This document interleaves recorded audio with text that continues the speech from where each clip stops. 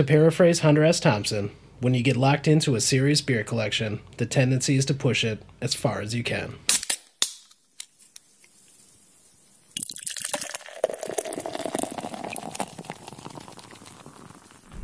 Cheers. Son of a bitch! Give me a drink! One more night!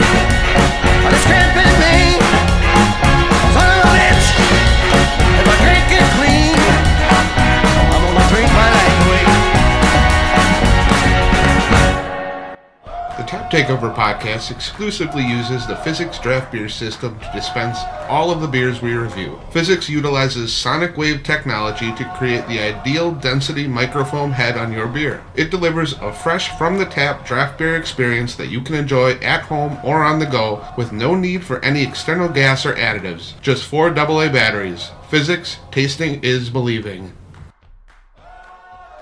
Welcome back to part 2 of our Cicerone episode, our home brewer interview series. We're here with Dave Olson from WisconsinBreweryana.com, and we're going to continue the train here with some new beers. We're going to get a little deeper into Dave's cellar collection. We're going to talk about the history of brewing. We're going to talk about the history of beer in Wisconsin. We've got all kinds of interesting information for you, and the reason that we did a part 2 episode is we learned some lessons from episode 3. We know that drinking that many beers all at once in one episode may be a little too much for some of our listeners. So here we go with part 2 of episode 5. All right, let's talk about the beer we have in our hand right now. Andy, what do we got? Starting off, episode 2, we went with Urban Decay by Dark City Brewing Company out of New Jersey. And it's an Imperial Stout that was aged in Cabernet barrels. This intrigued me when you told me about this, and you definitely get that wine taste. Yeah, the wine really dominates this beer. You get a big wine nose, a lot of grape, and ton of oak. I get so much oak, which I'm enjoying. The nose is,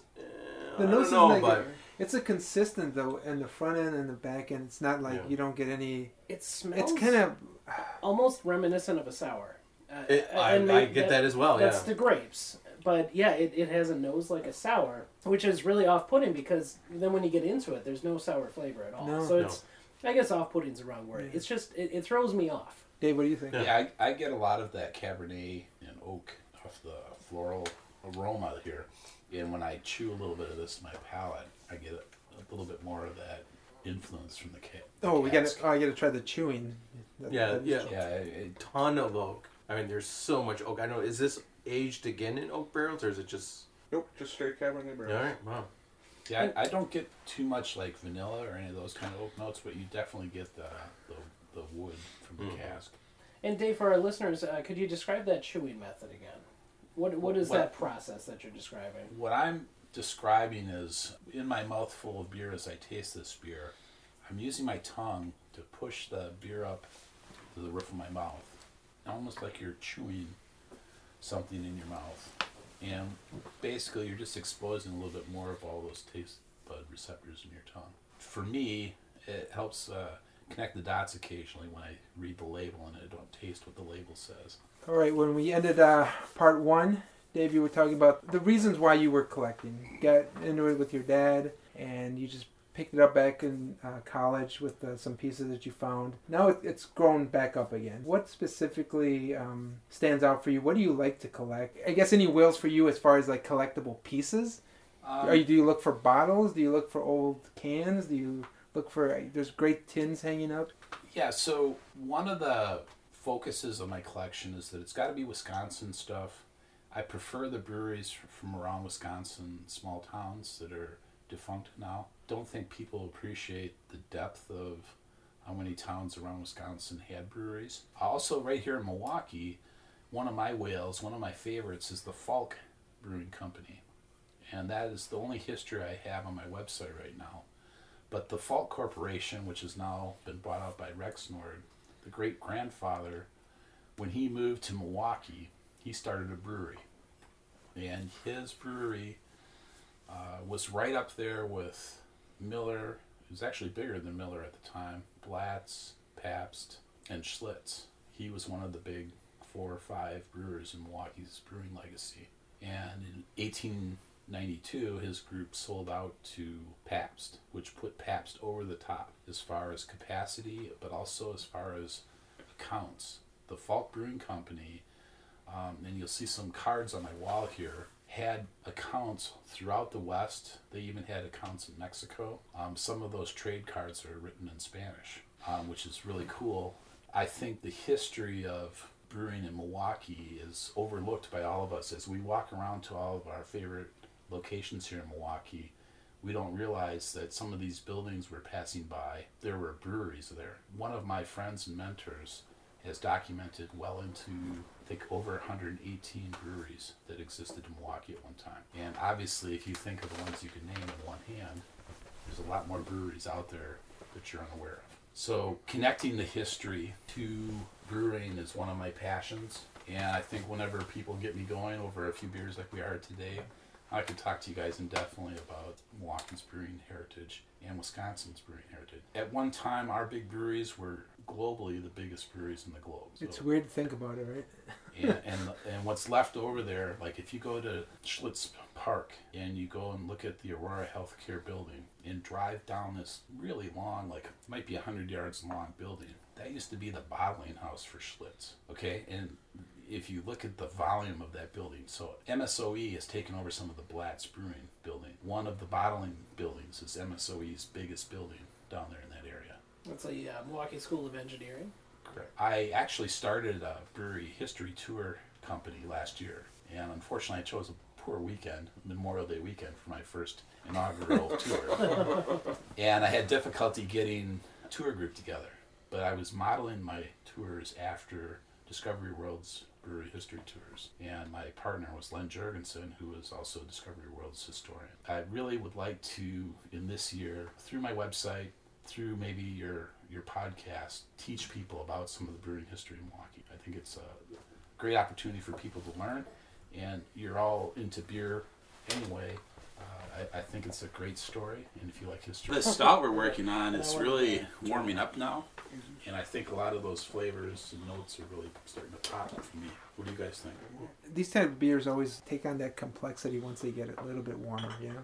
Yeah, this stout's definitely warming up. Yeah, it mellows out. A little bit drier. Now, Dave, you were saying about that you knew about the history of cans or bottles. What were you saying? That I'm sure. So let's talk a little bit about the history of cans. Post-Prohibition, there was a company out there you may have heard of, American Can Company, I believe. And my grandfather worked for American Can Company for 30 years. Jim. Well, you don't need it. so you're gonna This really time, like this. This time Jim's putting his grandfather over.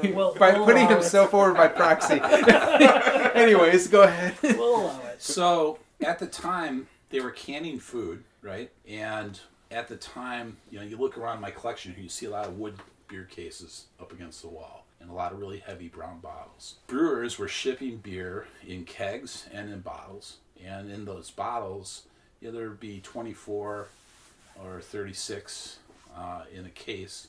It was very heavy, and this company decided to work with a small brewer out east. I'm opening up the very first beer can advertisement. They partner with Krieger Brewing out on the East Coast. What year was that? So this is about 1935, 1936. Oh, wow. Wow.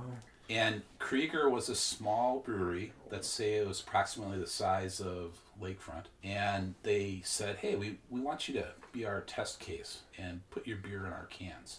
And Krieger went, yeah, we can't afford that. And they said, no, we'll set you up with a canning line. We'll get you all set up.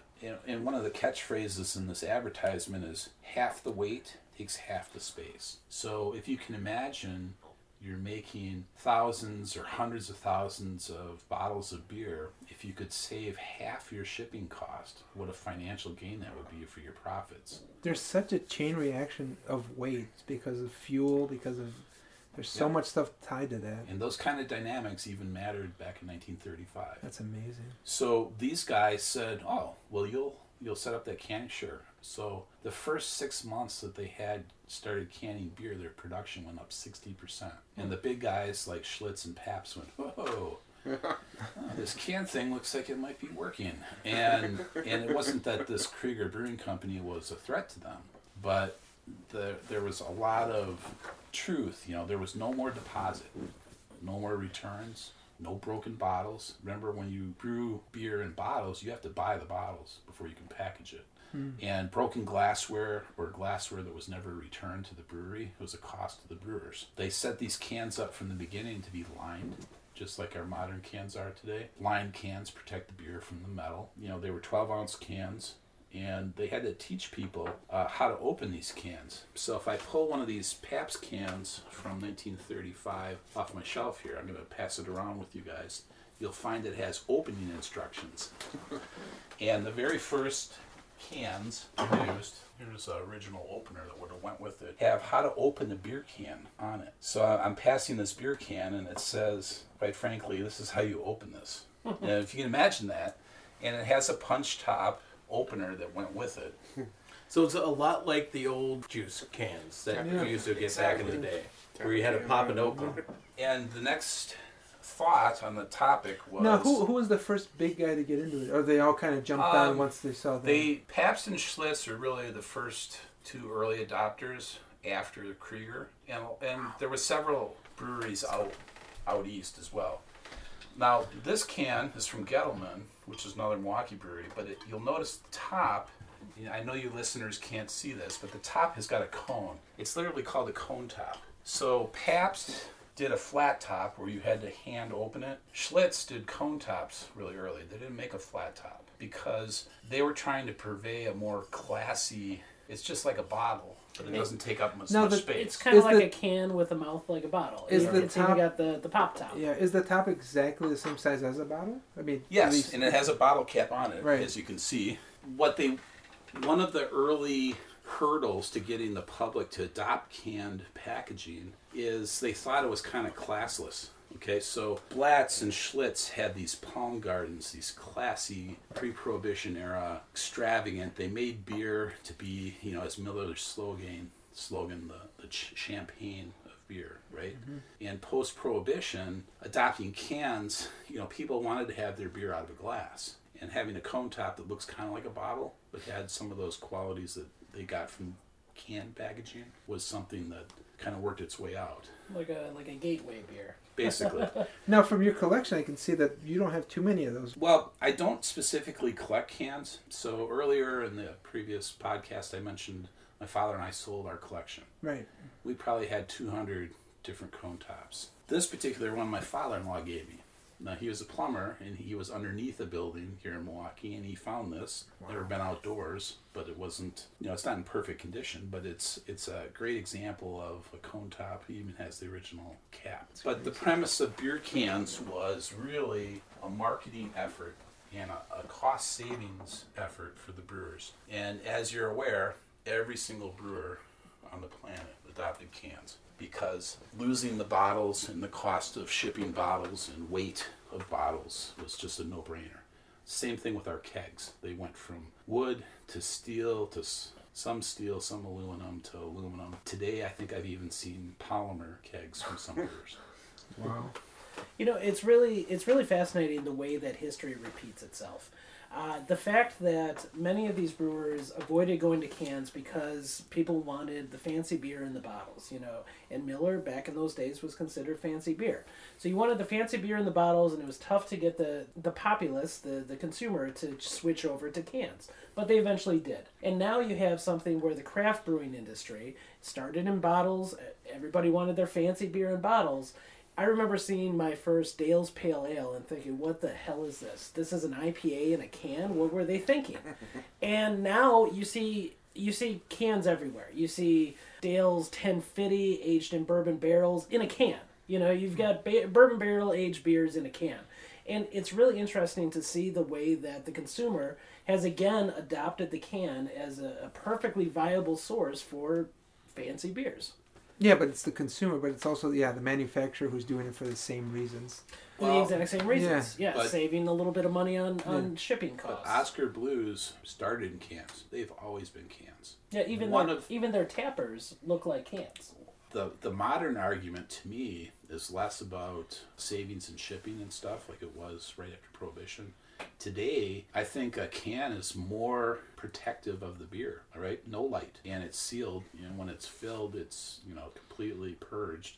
There's no oxygen, there's no light. Beer in a can today is still protected from the metal, just like it was back in the 30s with a liner, so it never is in contact with the aluminum. It's quicker to chill it down. If you drop it, it doesn't shatter. It's a great vessel for beer. It's just a miniature keg. So you think that's now why we're seeing the rise in popularity of crowlers? I guess from my opinion that's more of a gimmick. It's a selling gimmick. No, Jesus, I think that's a spectacular idea if we were to do a segue into Worldwide Stout. Again, my glass has a hole in it, so... So this next beer we're tasting is out of my cellar, or my boxes. This is Dogfish Head Worldwide Stout, and I would age it, it's not marked, I believe it's about 2009, 2010. This is my favorite Imperial Stout. Super smooth. It's a perfect example of those dark notes when you first taste an Imperial Stout aging into like dark berry kind of flavors. It's really uncanny. This does not taste like the same beer that I tried in 2016. This is incredible. Does it have like a spiciness to it? It has a huge chocolate floral. And remember, this beer has been aging. It's got great head.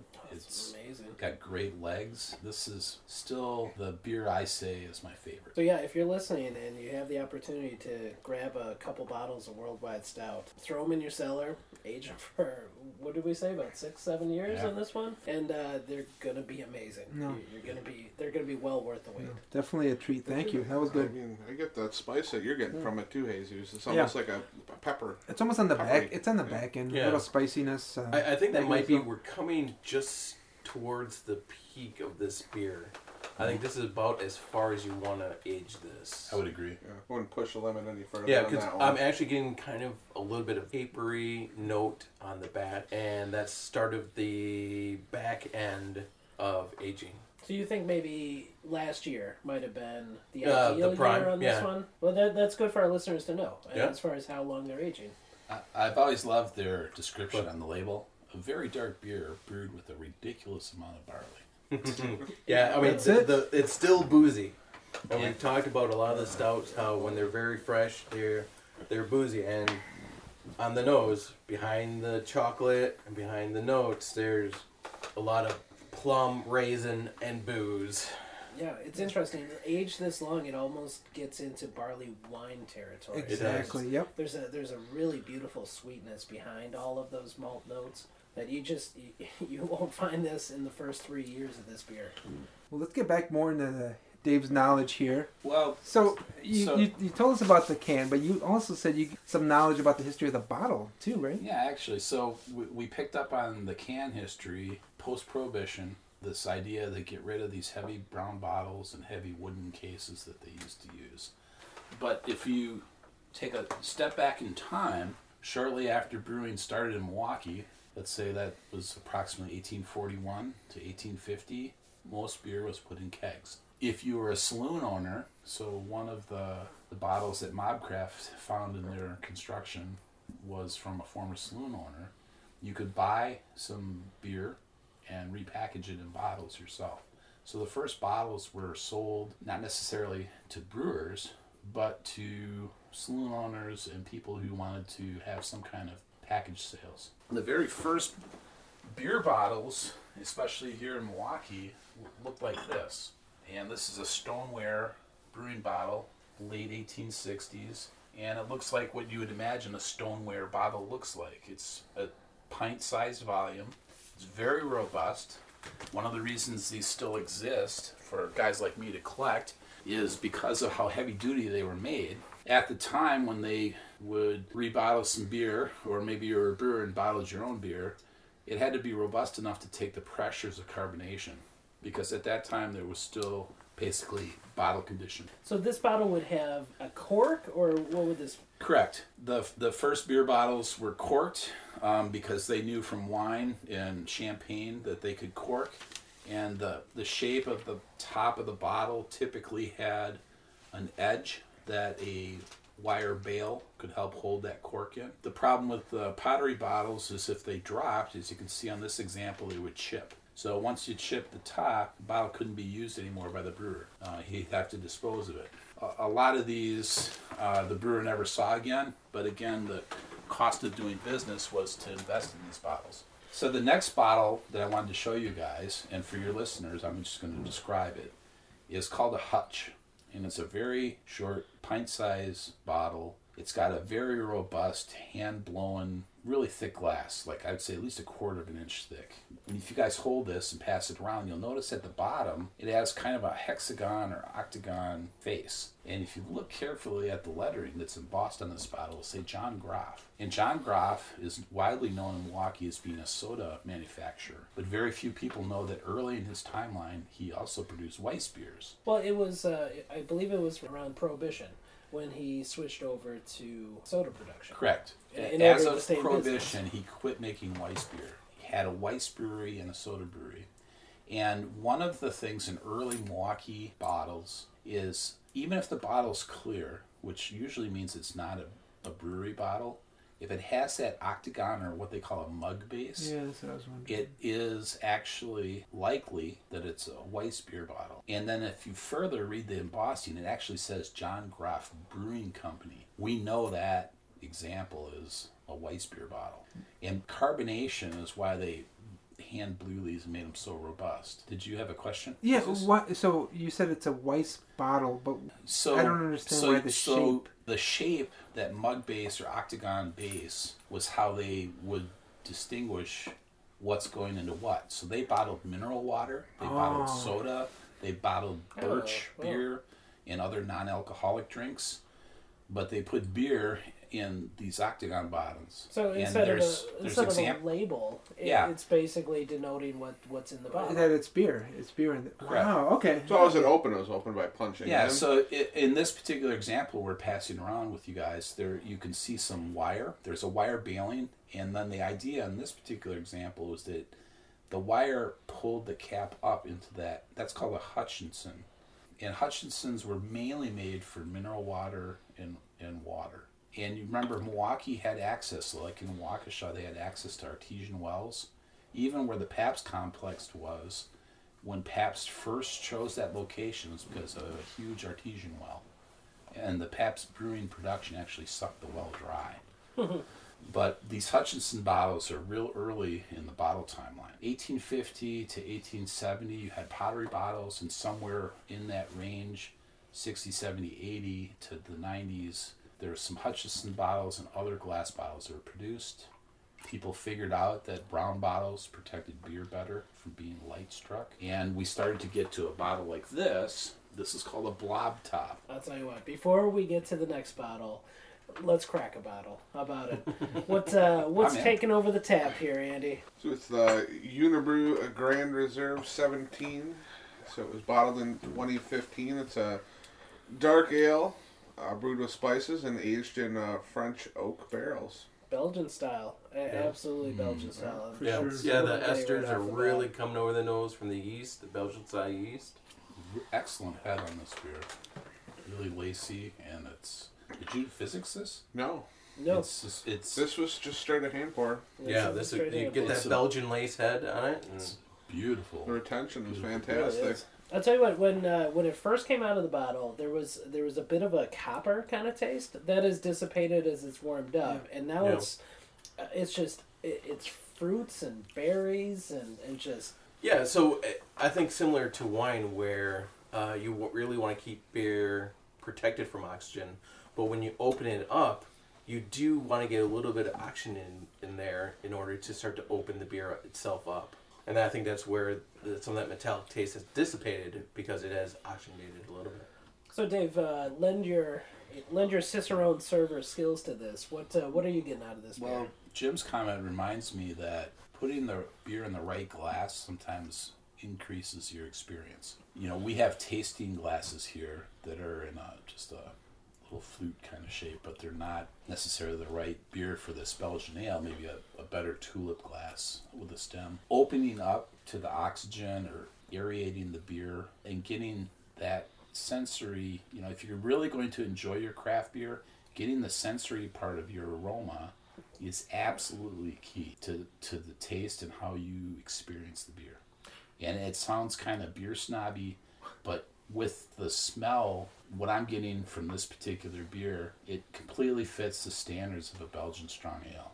And I get a little bit from the dark fig and the deeper taste in this beer. I always smell it first as much as I can to get a little bit better experience. Yeah, fig, plum. Those are some of Any the dark kind of fruit. Yeah, is raisin. There's some really nice flavors going on. Hey, it's a beautiful brown color. Speaking of raisins, I think that Raison D'Etre Extra should be our next one. I want to follow up with the whole glass thing. How much do you prescribe to that as far as like the different glasses for beers? So the glass is not going to change the experience. However, even though we kind of said that, the nose is going to change the experience. So whatever glass you're working with, if you're not actually smelling the beer first, a short sniff and then maybe a big deep inhale, you're not going to have the same taste maybe as what the brewer intended. I firmly believe that. If you're not introducing sense of smell into your tasting experience, you're missing out on a lot, not just some subtle. If a glass has a tulip shape like your standard sifter does, it's taking a wider at the base and concentrating the smell into a smaller, enabling you to take a greater whiff. If you're just using a small, 4-ounce taster glass, it's already a concentrated sniff when you're trying it. Yeah. We were talking about cellaring too. This one actually has right on the bottle, Best Buy 11/30 of 2020. Oh, see, that's interesting. Wow. Because it actually has a cutoff. Because we've always been wondering, like, when does it turn? Yeah, we've talked about that. Different methods of measuring when a beer's good, when it should be drunk. I guess it's a little bit easier with the Belgians because they've been experimenting with these yeasts for so long that I think at some point, you put this yeast in a bottle, this is about the year you want to bring that sucker up. Again, I don't want to get too sidetracked, but do you think that's more of a marketing thing? I mean... Well, first of all, they may have made the beer in the past, all right? And after trying it a couple of years old, just like we tried my Worldwide Stout here, and it's pretty old. And when we decided it's probably on the fringe, per Jim's palate, he can detect it's starting to be on the fringe of being good. I think any brewer who makes beer that's to be cellared has an idea from their past experience what the sweet spot is. I've had some Alaskan brewery beers. I can't remember which style offhand, but we tried 2 years old, 5 years old, 8 years old, and 2 years was the sweet spot. Wow. And I think quite a few beers, the brewers have already experimented. One of the things I picked up from your podcast with Russ Klisch that I thought was really interesting is the Wisconsin Brewers Guild wants to put that hourglass logo on labels. And I think that's a brilliant idea. That might differentiate Wisconsin's brewers in the short term until everybody does that. So you actually know, if I buy 2 of these, I can enjoy one now while it's fresh, and a year from now or 2 years from now, I can try it again and have a different experience. Yeah, it's awesome that you bring that up because that's actually been one of the unifying themes in some of our podcasts. The reason that we went to Henry from Mobcraft for our third brewery interview series was because Russ and Jim had talked about Henry as the not the person who came up with the idea, but the person who came up with the logo on that cellar aging icon. And I think that's a big theme throughout our podcast is the cellar aging programs, the cellar aging process, and the cellar aging collections that people put together. So let's get into another beer from the cellar, and the Raison D'Etre, I think, is up next. Actually, Alex, it's pronounced Raison D'Etre. And this is Raison D'Etre Extra, which means it's the cast-aged version from Dogfish Head, of course. And it's brilliant. Even though we were a bit concerned that it might be a little too aged, I think we've hit the prime spot here. The bouquet is fantastic. There's multiple notes of florals and fruit and raisins. It's got a color like a candy raisin. Yeah, almost. it's got a nice ruby. I can't describe it anything else than just super smooth. Yeah. It is just so smooth. It is Kudos an to aged Dogfish. beer. There's not much head to it anymore, but it doesn't take away from the flavor. It's like liquid Belgian candy for you homebrewers. Absolutely. It's just that color, and it is it is very alcoholic sweet and boozy. Hit- The legs Sweet, on it, when I huge roll malt. it in my glass, are just spectacular. Has anyone ever had one of these fresh? I have not. No, this Nope. is the first time I've had it. This is the only bottle I've ever seen. I bought it, and I decided to sit on it for a special occasion. And how long have you aged this one for? I'm going to guess this is also from the 2011 period. 2011. Okay. So 5-6 years easy. I don't believe I can drink this beer again unless it's been aged 5 years. Yeah, Yeah. no, I it's believe I've been spoiled now. It's really fantastic. I don't know that Dogfish Head has made this since this edition. well, I feel like they you've should, wasted 'cause- this beer on us. I'm sorry. I'm really sorry. So I don't. Like many of your listeners, I would rather share one of my good beers that I know is going to be a good beer with people who appreciate it. And I think it's fun for us to taste this and experience it together because I'm going to remember it. It's the only bottle I've ever owned. Yeah, it's an I'd experience. rather share with you guys and know that you appreciated it than I just like sucked it down while I was watching the news. That's not the right way to do big This beers needs like to be this. made into candles. Right? And I think that's really one of the fun parts about the podcast and why we started out doing this is not just to experience great beers, which we do, but we could do that and not record it. What we're trying to do here is we're trying to record these sort of experiences. Beers that the general public just can't get. If you at least have the experience of other people experiencing it, flavor wise what you're trying to get into.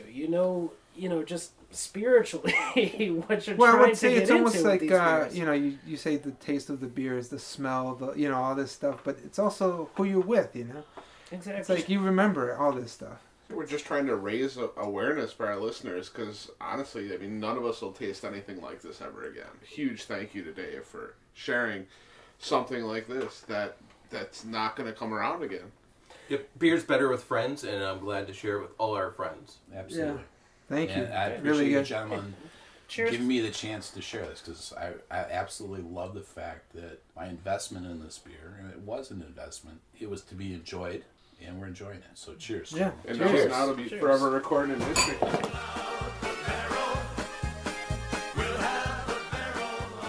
And I would like to read for your listeners the label. Again, one of my favorites is to read Dogfish Head labels. So this is a bulbous brown flavored ale that was brewed with boatloads of big raisins. They do not have a ABV listed on the bottle.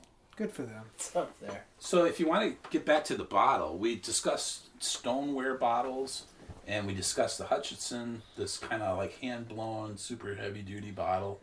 And then we start making our way, let's say late 1870s, 1880s, into different versions of brown bottles that we recognize today. The first ones were hand-blown. There were several glass companies in Milwaukee that used to hand-blow bottles. And the first renditions of these bottles had what they call blob top. So this is all pre-bottle cap. And if I pass this bottle around, what we're observing is this bulbless top. And just like today's modern Belgian beer bottles, it had a lot of extra glass on the top so they could cork this bottle by hand and then put like a wire bail on it to keep that cork from blowing as the bottle conditioned. Again, this is kind of pre-pasteurization, so bottled beer is still bottle conditioned in the early use of bottles. When this bottle was out, is this the only variation? So when I would buy this beer at this time, this was the only type of bottle top? Or how many, you know what I'm saying, is as the transition through the years. All of the brewers were trying new things. One of the dilemmas they had is after this bottle conditioning happened and we had carbonation in the bottle, it was hard to keep that cork from blowing. So after the corking bottle was perfected, we started working with blob top bottles that had baling wire. So if your listeners have ever seen a Grolsch flip top bottle, or homebrewers who have bought flip top bottles, I'm going to pass this around. This is a Falk Young and Borcott bottle. If you drop that, I will cry on your podcast. I weep, and they'll probably swear too. So I got a question for you. So the blob top, obviously it's a heavier at the top. Is that sort of to balance out the weight on the bottom of it too? It's really to give an anchor for a baling wire, or just It was like specifically for the bottling cork. For the cork. just like today's baling wire that we took off that Belgian. Yeah, that corking cage. That corking cage is what I'm calling a baling wire. It's a little extra anchor that's strong to not let that cork blow. Now, I have trivia for you. Yes, sir. I was actually at the Corbell tour in California, and they were explaining the turns, 6 half turns. Excellent. It's always 6 half turns for that kind of cage. For the wiring for the and the I cork have no cage. idea why. It's just an old French thing. I appreciate learning something new about the twists in the bales, because I've always wondered why they're there other than ornamental. What's really cool about this next bottle, just looking at it, is the amount of craftsmanship that has gone into it. You can tell it's not a manufactured bottle like we would see today. It's actually got the lines. It's got the dimples. It's actually got little air bubbles in it. You can tell that that's hand blown glass. Yes and no. So this bottle, we're going to bring it back to you so you see the seam. Okay. Was actually probably hand blown, to your point, but into a mold. Okay. And if you see the seam on this bottle, It definitely does have a seam. it brings us to the discussion of manufacturing of bottles. Brewers had to invest money in raw bottles if they wanted to sell bottles. So they started to label their bottles. Well, paper labels, as you know, come right off a bottle. Pow. So these bottles we're passing around are all embossed with the brewer's name. So every brewer has bottles, and you may even see on the bottle the words, "not to be resold." And it was so that they could get their bottles back. And as we mentioned earlier when we discussed the history of the can, broken bottles were a loss of revenue. Cans, on the other hand, which were much cheaper to produce and support, they were regaining those losses. This next style of top, you can see the shape of the glass still looks like a blob top. And a blob top, just to refresh everybody, still looks like maybe one of your Belgian bottles that had a cork in it. It has that thick glass top so something could clasp. But they started to work on these baling wire, like the Grosch baling top. I'm not sure why I should have moved that. That's over 150 years old. Yeah, don't break that. Who knows what kind of air is coming it's still out in of one there. piece, thank God. But as we exit the era of blob top bottles and different types of closures, I don't know if you guys are all aware, but February 14th was the 125th anniversary of the patent on the crown, or the bottle cap. Really? Oh, wow. So you can find bottle cap looking bottles going back just before Prohibition. And here's a bottle capper from the Prohibition era when, of course, we started to bottle our own beer. But bottle caps, and I hope everyone in your listening group at least toasts this month. If you missed February, that's okay. In March, you're just slightly behind the times. But in 2017, the 125th anniversary of the bottle cap patent. Yeah, so if you're listening now, time to toast to the bottle cap. Cheers. Cheers to Cheers. the bottle cap. All right, well, I think that's a perfect time to jump into the last part of the second segment of this two-part series, and let us do a side-by-side comparison of the two IPAs that we have left. We have the Amber Smash Face, which has been aged a year, inadvertently, by the folks at one of our local liquor establishments. And then we've got the 120-minute IPA, which was also aged 5 or 6 years. At 5 or least. 6 years, somewhat inadvertently, because you just kind of found it in your I stack may of have boxes. paid too much for that bottle, so I sat on it for a while. Okay, so let's get into a side-by-side comparison. So Jim, tell me about these two beers. We've got the Amber Smashed Faced, which is the, what did we say, the aggressively hopped American Amber Ale, and then we've got the Dogfish Head 120 minutes. What are we dealing with here? Big beers. So the 120 from Dogfish is, what is that, Dave? 18%. A billion ABV? Yeah, is that? It's, according to the commercial description, too extreme to be beer. A colossal 45-degree Plato. So it's boiled for 2 hours, so that's 120 minutes continuously hopped. And you'd think with that much hops, it would just strike you as an IPA off the bat. It doesn't. It strikes you like a barley wine. Especially after this much. I age. thought it tastes like a hoppy barley wine. Yeah, it really does. You get a ton of the malt. It's very malty forward. What year are we talking about here? It's What 6 year was years this old. put away? I put this away probably, I would say 2009-ish, 2010. Okay. Yeah. So It's not It was before they started dating the bottles. Though on the label it does say it ages well, which is It does say not ages what well. we That's expect out of surprising. IPAs. But At 18 This is plus the- percent. Yeah. This is the exception to the rule. if there's everything that falls into the barley wine ABV range, this is at 18%. Yeah. I don't know if I was a BJCP that I would consider this an IPA, right? I mean, it blows the style guidelines out of the water. If you guys chew, do that little palate trick I was talking about earlier, the 120 is super complex. Mm-hmm. And I when you sniff it, you smell a little bit of the alcohol, but it's not in your face. It's That not technique hot. really It's just adds another level to your There's taste. not a lot of hot in this. At 18%, do any of you feel that this is a hot alcohol I'll, beer? I'll not tell you hot what, at all. when I do the chewing method, I get heat. That's Yeah. when I get the heat, but that's the only time. But you get If I'm to- just sipping this down, it's very, very subtle. You just get an explosion of flavors, though, too. You get that heat, but there's so, like you said, it's so complex. Everything that's exploding in your taste buds. Yeah, what are When you you guys do that- tasting? What are we tasting here? I'm tasting a big sweetness. Belgian candy almost. It is. It's an expression of the malt of the beer. The hops, if they were there, they've kind of gone over the years at this point. I just taste the hoppy barley wine. Yeah, Yeah. malts To me, have- that's the best way to describe it for me. the malts have coalesced into Yeah. sweetness. I don't know if you get. I'm sure you guys have had a 120-minute IPA from Dogfish Head. Yeah. First year that it was made, and it's super hoppy, obviously, but the malt backbone it's almost over present. The malt backbone is kind of a driving force behind that beer, just to be able to handle that much hops. I'm sure a few years later it's going to be super hoppy, and we're talking about a few years after that. And this is just, it's sweet, it's malty, but on a different sort of level than you're talking about when you first taste a beer, first year out. It's very complex and very different.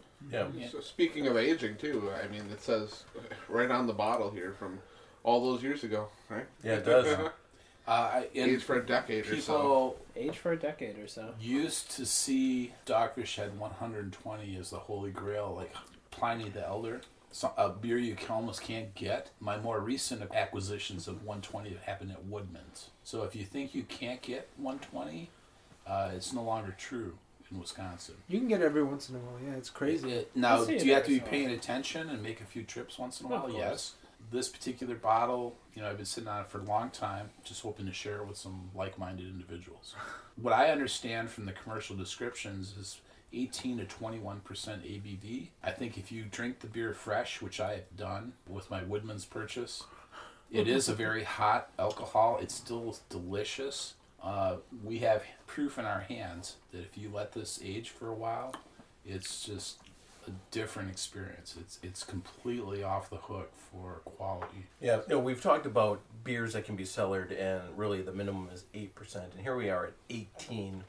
That's kind of over the top for alcohol. They've really got to work hard to put as much grain in it to But it's produce always that much but alcohol. it's still weird because go higher alcohol, but not. But I always thought hoppy beers you don't age. It's ridiculous. You don't. Yeah, This because is- it's the two things kind of crossing each other. This is still hoppy. That is ridiculous. Uh-huh. Very subtle. It's in the very hoppy. subtle, but It's I subtle, just yeah. took Still my there. very last sip, Yeah. and it was hoppy. It was hoppy, goddamn. This has a smoother, more of a Belgian strong ale kind of flavor and mouthfeel. I can detect a little bit of hop. Very, very subtle. If I didn't know it was a 120-minute IPA, I would be hard-pressed to call it an IPA. No, you would That's- never. yeah, that's a Yeah, good no. point. Yeah. Yeah, it definitely is not within the style guidelines of an IPA. Even triple IPAs don't push 18%, so I'm not sure what you would even call it, but I mean, it is really verging on a barley wine.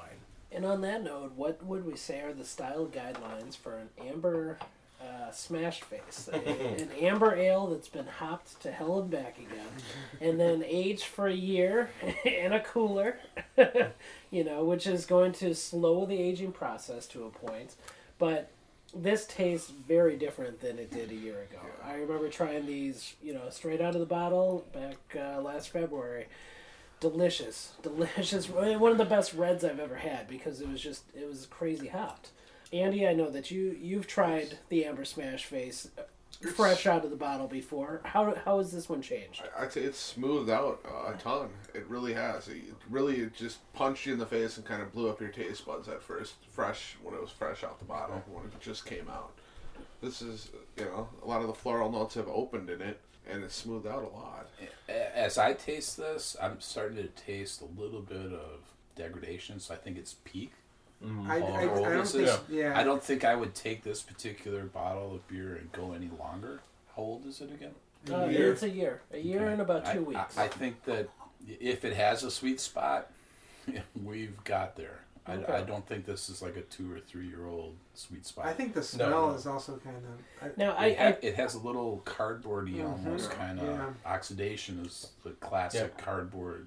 No, I picked this up back in December, and I think that may have been about the perfect moment. I opened one of those bottles, and it was fragrant in a certain way that I had not expected. It was floral. There was a real sweet spot there. Maybe that was the tail end of that sweet spot. It's definitely still a tasty beer.